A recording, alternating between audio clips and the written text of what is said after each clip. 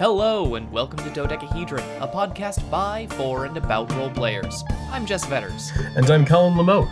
Every week we get together to talk about a range of gaming-related topics, from creating a character to running a game, and what it all means for people who share a favorite hobby. We may not be experts, but we do have pleasant voices and a wealth of gaming experience that we're eager to share to you.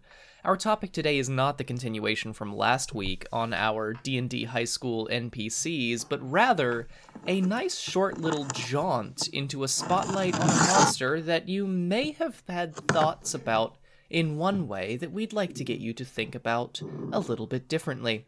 This week we're going to be talking about goblins. But before we get into that, Collin. Yes. Tell me a little bit about this new job that you were apparently doing a thing for tonight. Yes. I was doing a networking meeting that we had to get all together to do on Sunday. And by all together, I mean me and a bunch of other people in business suits, to go to a networking opportunity in Indy. This may be a little bit too much information for the viewers, but recently I have needed to find some new employment, and in order to do so, I have been networking pretty hard, because networking is about, I think the last time I read a study on it, 60 to 80% of your new jobs will come from somebody that you know, your networking opportunity. So it's pretty important to kind of speak with a great number of people and let them know what your talents and abilities are.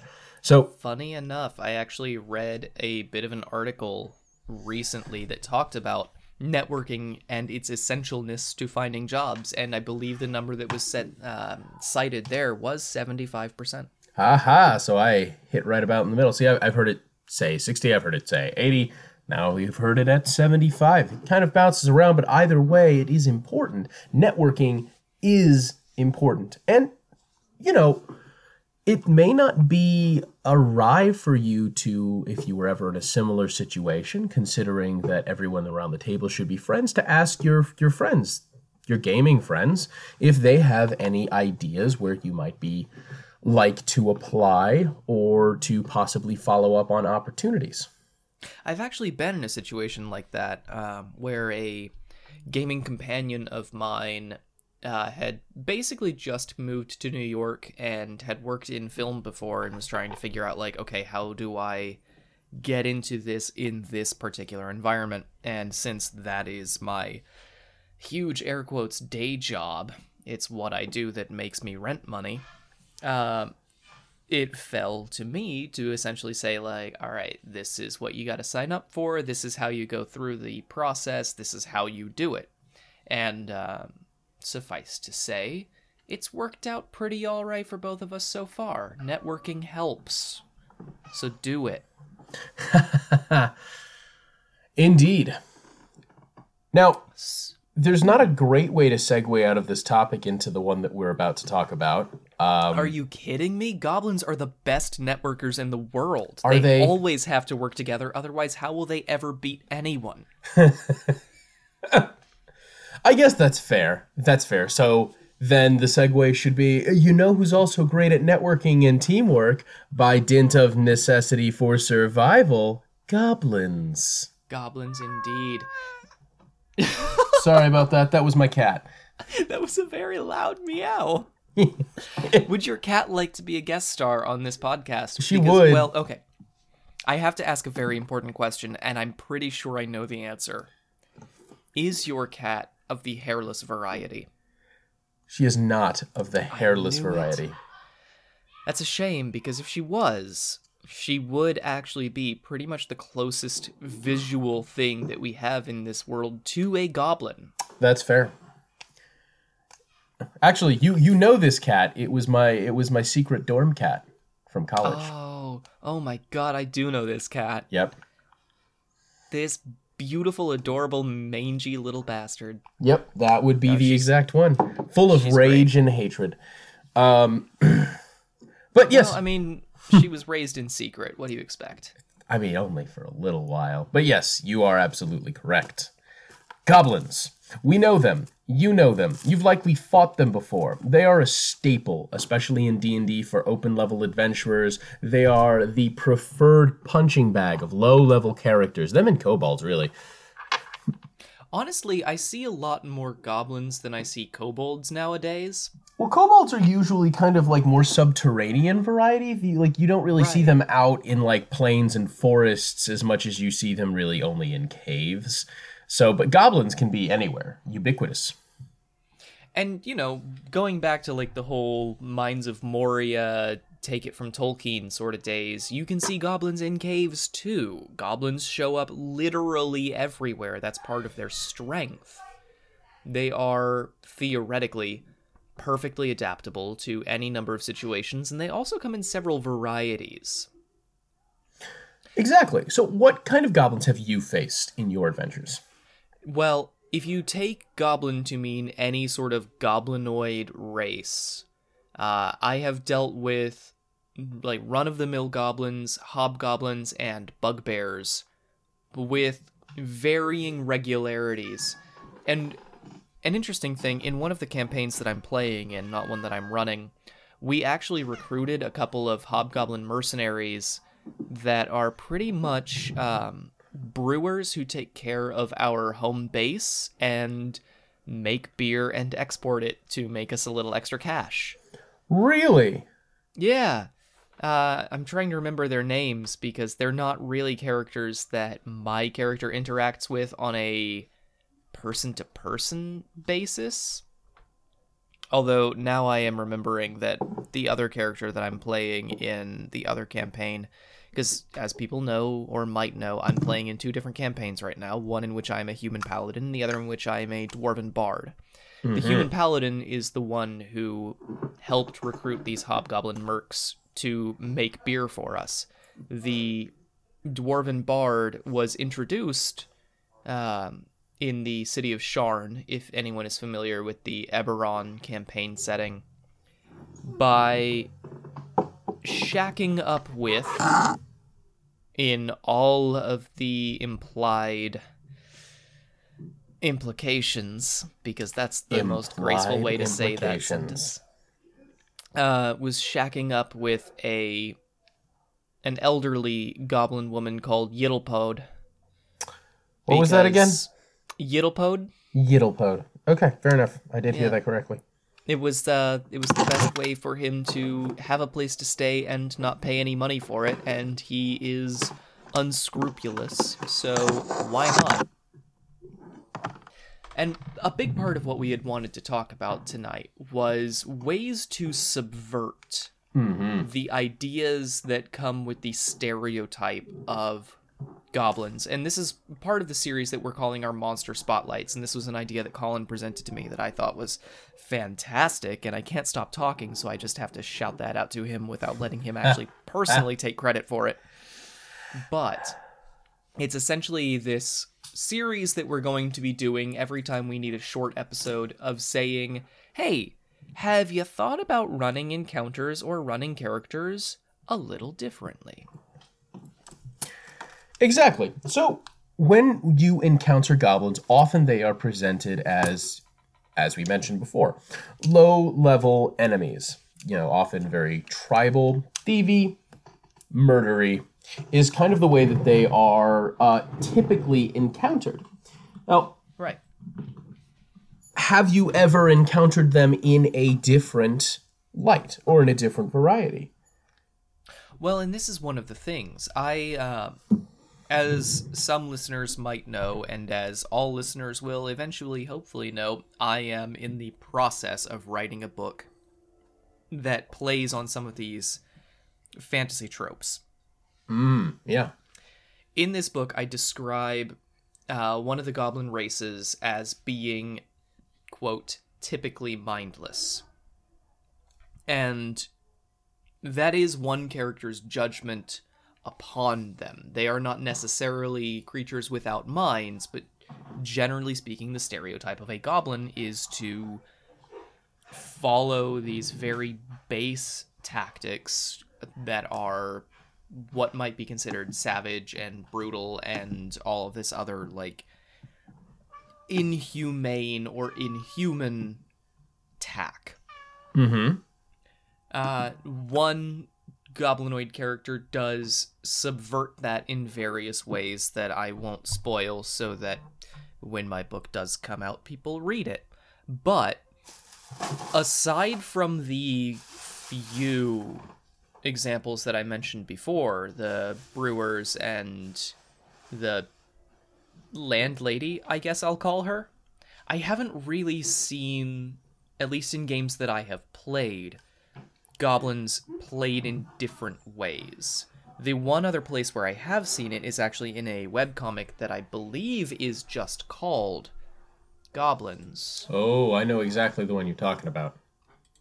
Yes, you can find it at goblinscomic.com. I haven't kept up with it over the last, 3 years, because at one point I was reading something like 68 different webcomics, and I pared that down to about 7, because who's got time for that when they're not in college?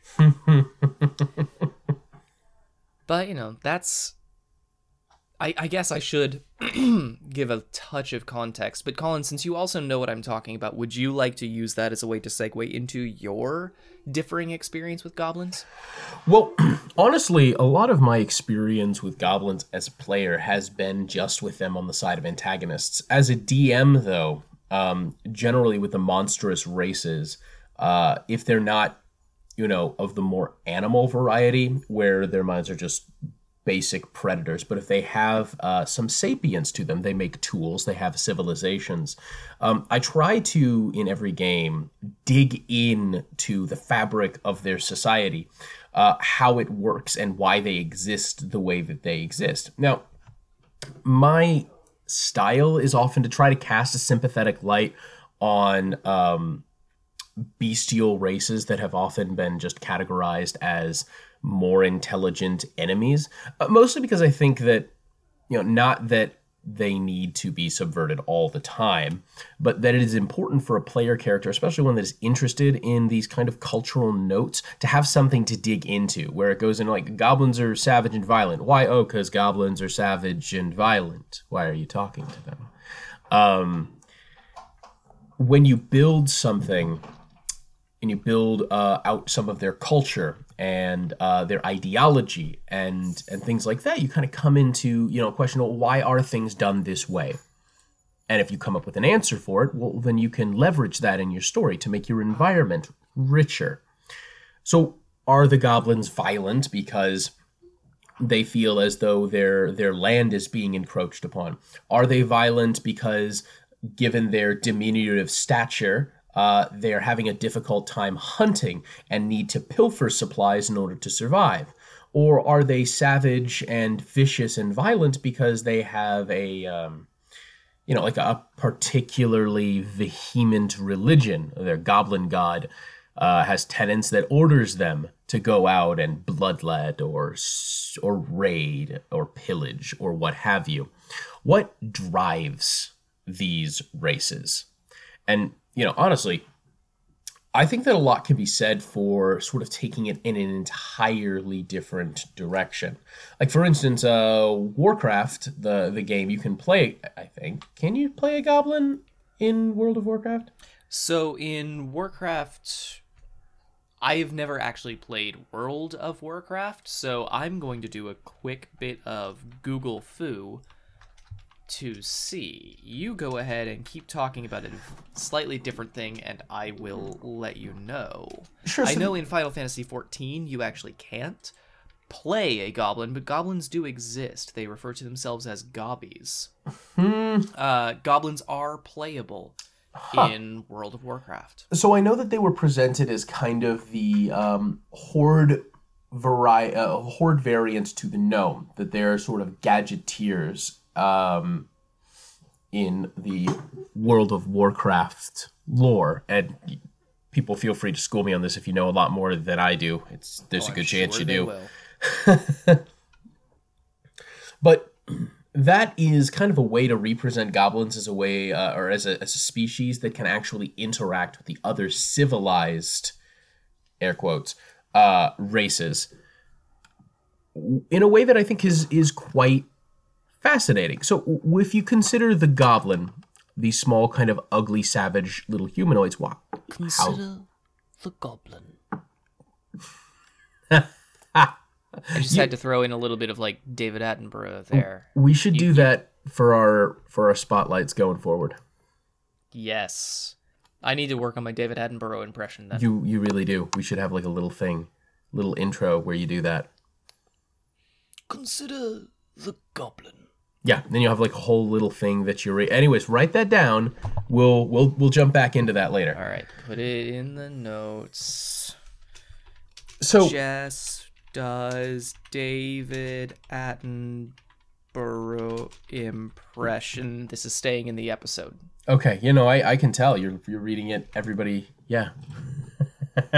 Yeah, that was performative. You're welcome. That was for you, audience.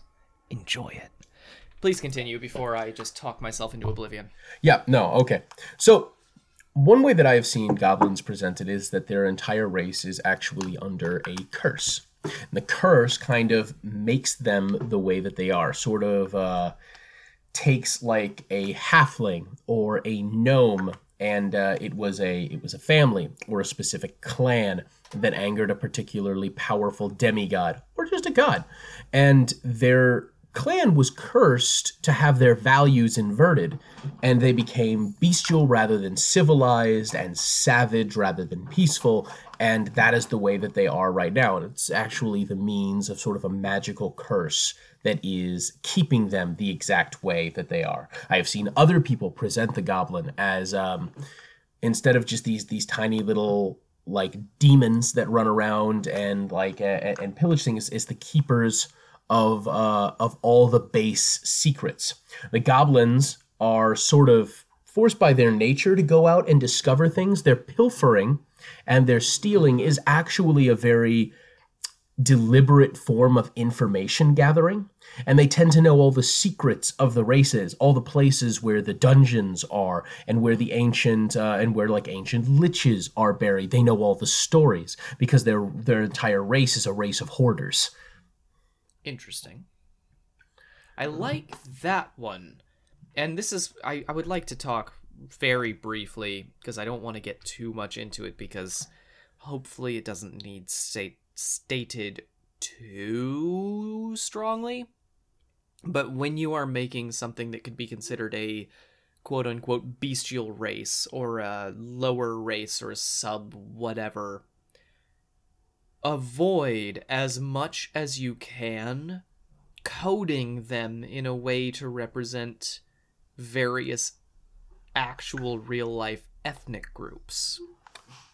And this is not something that I think most players will have to worry about, but this is something that has been read into, and not necessarily intended, I will say that, but read into the works of writers like J.R.R. Tolkien, where certain ways that orcs or goblins or other races were presented seemed like they were representational of ideas at the time of people of other races. And now I will say at one point, Tolkien does describe orcs as having, I believe the quote is, base mongoloid features, which, like, that's super racist. Don't do that.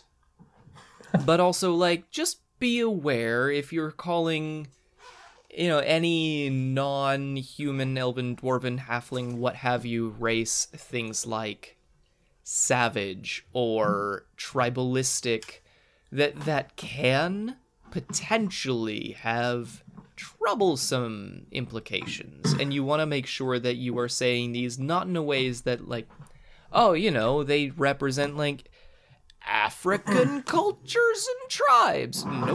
Nope. You want to be very specific in the ways that your goblins, if you are following along with the traditional or stereotypical route, say how and say why they are tribalistic, if that's something that you want to get into. Maybe the entire clan that you're facing is literally just one big extended family. Like, that's a thing. That's a thing that most actual human cultures don't really do. because I think we all kind of figured out, like, 70 or 80,000 years ago that big, consistent, cough, cough, incest is not something that is generally good for societies. Could create a bunch of goblins, you might say. It could. It could. I like the way that you saved that and turned it into kind of a joke. Kind of piggybacking off of that, the important thing that, and we've discussed this before, is to keep an open dialogue with your group. If anybody is uncomfortable with a representation of an NPC or of a race or anything like that, it's your world. You can change it. You can make variations of what you're doing, and if nobody has a problem with it, and you don't have you don't have like a specific thing where it doesn't stand out to you as really socially or even racially problematic, then you don't have to read into it too deeply. But if somebody does have a problem with it, honestly, listen to our other episodes. It's a game, and the important part is that people feel liberated from the world that they're coming from, and you can't do that if you make them uncomfortable with the world that you've created. Bouncing off of that just for a hot second, even if it's not your world, like if you're playing in a pre-written setting and something comes across to you as like, and it doesn't necessarily even have to be problematic in any sort of social justice warrior sort of way, because I know there are going to be people out there who are like, oh, these people are talking about racism, they must be assholes, because that's a thing that happens. But no, if you're playing in like Eberron and you think, hey, I don't like the way that kyber crystals work. For a little bit of background here, Eberron is a popular campaign setting in the Pathfinder and Dungeons & Dragons universes, and kyber crystals are crystals made from magic that make the enchantments happen. I don't really understand them. They also have goblins in that setting. Sorry, just keeping us on task. They do indeed have goblins. But here's the thing. If you are playing that game at your table with your pals, you can change it. What's written down is not gospel. It's not the word of law. It is suggestions. And I will say, to their credit, almost every role-playing book that I have ever seen explicitly states, you don't have to take all of this seriously. You can change whatever you want, because all of them understand this is a game for people to play in their imaginations. Just if I were to ask you to engage your imagination, represent me a hot new take on goblins, what would you give me? All right, so you've got a party of players. Let's say it's a normal sort of nicely diverse and balanced party comp. They're walking through the woods down a road, and they come upon an upturned cart surrounded by the corpses of the horses and the merchants or whoever that had been driving it. Poor horses. And I know, it's always the horses. They just get such a raw deal. But they have reasonable meat, and this is just a thing that you have to take into consideration. Like, the horses are going to get butchered. It happens. So, your ranger, or whoever gets the highest perception, hears rustling in the trees, and says, all right, I think there are goblins around. Well, they're right. There are goblins around, but what bursts out of the trees is a goblin police force. These are constablized, constablized isn't a real word, is it? It really isn't. Deputized, that's the word I was looking for. They have been given power of law by their goblin community that exists within this great forest or what have you, to figure out who caused problems and to take care of them. And in you coming across this upturned and murdered caravan at roughly the same time that this goblin police force did, boom, you've got conflict. You could fight these goblins, but these goblins are not here to protect their kill that they're trying to loot or whatever. No, they're here to arrest you, because they're pretty sure You killed these merchants that were going through their woods, and if people can't go through their woods, then how are people going to stop at their village and trade? How are they going to do that? Now you've got a diplomatic incident on your hands because these goblins have a functional society that's not built purely on raiding and pillaging. That's all it takes, y'all. Just say, like, hey, these things that act sorta like people are basically people. What are the goblin laws?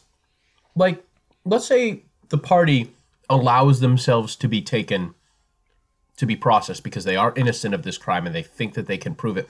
What kind of law proceedings would you put for the goblins? And so wait. Yeah. Furthermore, what would goblin court be like? Okay, so Goblin Court, I'm super glad you asked because I imagine it to be super dramatic. Okay. Like Judge Judy levels of dramatic, where you've got the magistrate sitting on a high chair. Not a high chair. I know goblins are small, but like let's be respectful of their goblin cultures. The chair is simply high. It's not made for babies. Okay, right, of course. But then you've got a jury of their peers. I mean, it's mostly goblins and maybe like one other merchant who happened to be in town and got roped into this whole process, just so you can add a little bit of variety into there. But you are being accused of big murder. Because, like, they're still goblins, even though we are saying that they're people. Their linguistic skills have never been touted in any sort of legitimate way. I mean, that's because you don't speak goblin. No, I'm sure if you've got a party member who actually speaks goblin, then everything is much more eloquent. And actually, I have run into a character where, in common, they basically only spoke in expletives. But if you understood goblin, then they were like one of the most eloquent people ever because he barely spoke any common. And that was like kind of played for a joke, but also that's a thing that happens to people. Like, I only know 12 words in this language. Can you show me the bathroom? Bastard. Why do I know those words? Because I'm a person and I don't know. People are weird. So, you're sitting in front of Goblin Judge Judy, and Goblin Judge Judy says, you are accused of big murder. You have 24 hours to present evidence to prove you didn't do the big murder. Otherwise, we execute you. So that's an adventure right there. So the goblins, they drag you into court, and then they give you a quest that allows you to leave the court and go and possibly grab some evidence. What's stopping the players from just leaving the village? Do they get goblin escorts? I feel like it's either goblin escorts or it's like bomb callers if you want to go with the whole take it World of Warcrafty and make them tinkerer types. Actually, I really like the idea of a bunch of goblins strapping bomb collars to the party of adventurers and saying like, all right, we magicked it up. If you leave this forest, your head will explode.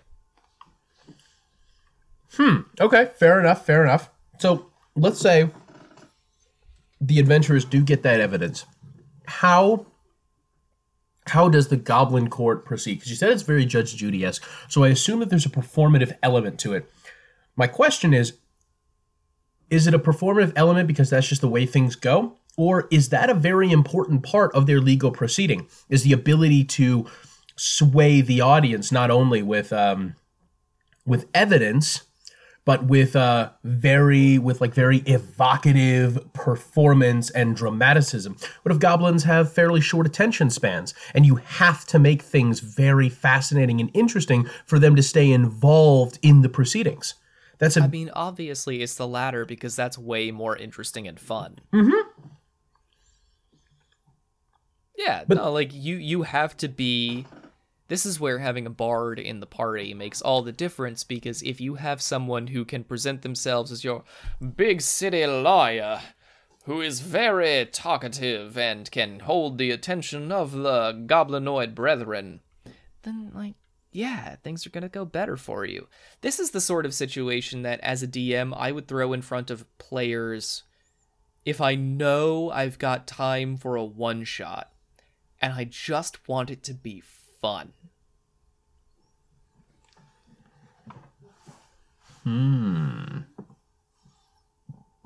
Not bad.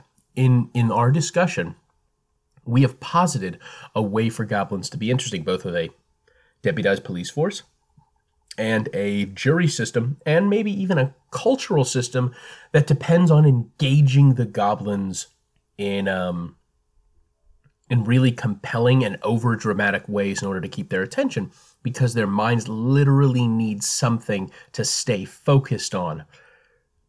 Yeah. I mean, really, just imagine goblins as a society. They could be your typical run-of-the-mill raiders, barbarians, what have you, or they could be a bunch of 16-year-old Vine stars on crack. The excellent part of these monster societies and the way the monsters are presented is that there isn't always a lot of material based around exactly how their societies work, which leaves you the option of creating something that would not ordinarily be the way that a society might evolve. So you can explain how in your magical world, certain conditions allowed this race to have the qualities and the social interactions and even the laws that you want to engage your players with. And remember, it is your world. Always err on the side of compelling engagement. There's no need to make anything too, boring or listless or even extremely bureaucratic, unless that's part of the point. You can twist that to your desires and make every aspect of a society that they're engaging in compelling to the player characters. Remember that as a DM, as running the game, you need to bring your players into the world and make them feel connected. So the more engaging the culture is at including them within its inner workings, the more they might enjoy the experience and even be inclined to go back.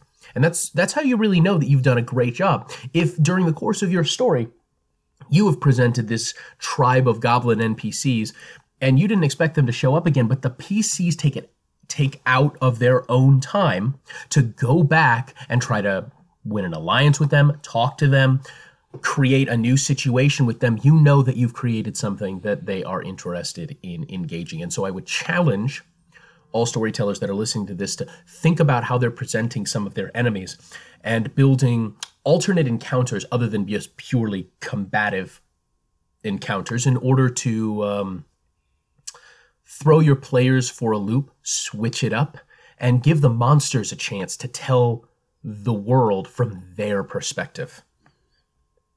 Man, that would be great. I look forward to hearing from our listeners about how they have subverted, goblins or any other sort of monster. Say you've got a really unique take on Yuan Ti. Tell us about it. Yeah. And you Please. can tell us about it in an email to dodecapodcast@gmail.com. Collin, what's that address? That is dodecapodcast@gmail.com. You can also find us on Facebook at facebook.com/dodecapodcast. And again, that is DODECA podcast. Thank you so much for your time. We look forward to hearing from you. And please let us know about any goblins that you've encountered. I want to know about all of the goblins. Tell me about literally every single goblin. Blow up my email with goblins. Literally do it, please. I want to hear about this the next episode. Now, from everybody here at Dodecahedron and Dodeca Podcast, I want to thank you for coming out, for listening to us, and we look forward to seeing you next episode. Bye.